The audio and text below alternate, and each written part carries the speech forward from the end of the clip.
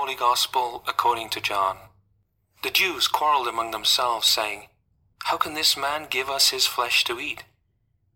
Jesus said to them, "Amen, amen, I say to you, unless you eat the flesh of the Son of Man and drink his blood, you do not have life within you. Whoever eats my flesh and drinks my blood has eternal life, and I will raise him on the last day. For my flesh is true food, and my blood is true drink. Whoever eats my flesh and drinks my blood remains in me, and I in him.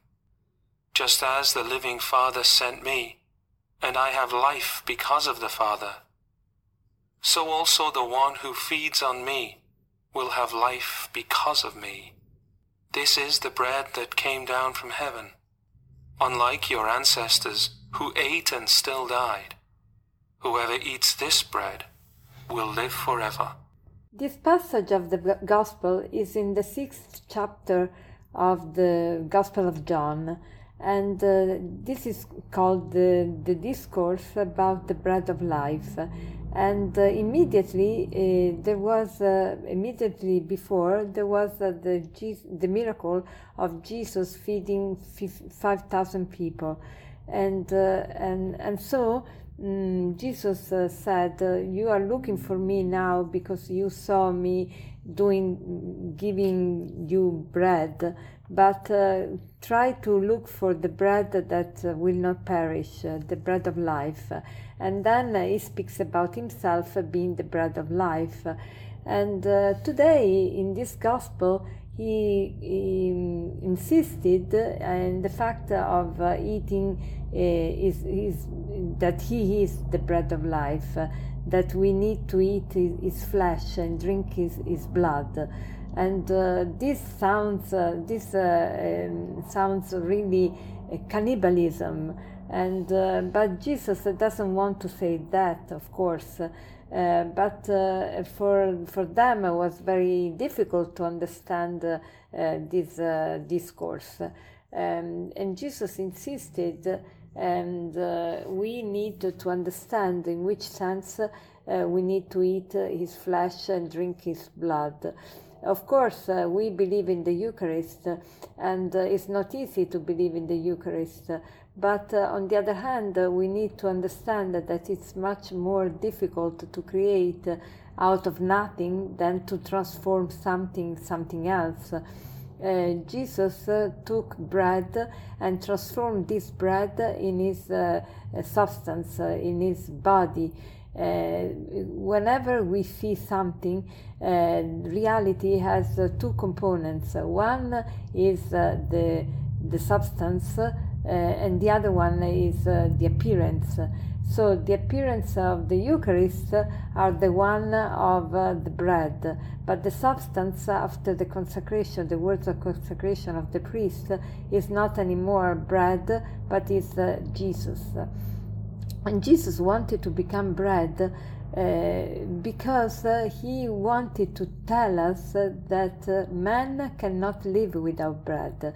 Without eating, we cannot go on. And so the same thing for our soul. Without Jesus, we cannot go on. The fact that we need food means that we are not self-sufficient, that we need something else from us in order to live. And that's the reason why Jesus became bread, just to show us that it's necessary that we feed our soul with his bread. And today I would like to underline this fact that we need to live for Jesus. We need to live for Jesus in different senses, in different ways. First of all, we live for Jesus because we live because of Jesus, because as Jesus is the cause for our being. We cannot live if he didn't exist. He is the cause of our being. But then we live for Jesus in the sense that he is the end, the goal of our life. We live for Jesus means that we need to live for Him, for eternal life, for this communion, full communion with Him. And so let us today make the resolution to really have this really deepen our friendship with Him, to really deepen our intimacy with Him, to be one thing with Him, to nourish our soul with His bread. And so I would like to share with you this aphorism, and I would like to give a comment of this aphorism that says, we cannot add years to life, but life to years. We cannot add years to life, but life to years. So let us, how can we add life to years? When we live our life into the fullness. That is, when we live in full communion with Jesus. Because to waste time means to live without love. A life without love is a life that is wasted, that is not lived to the fullness. But we want to live a life that is meaningful, and life meaningful is the life that is animated by love.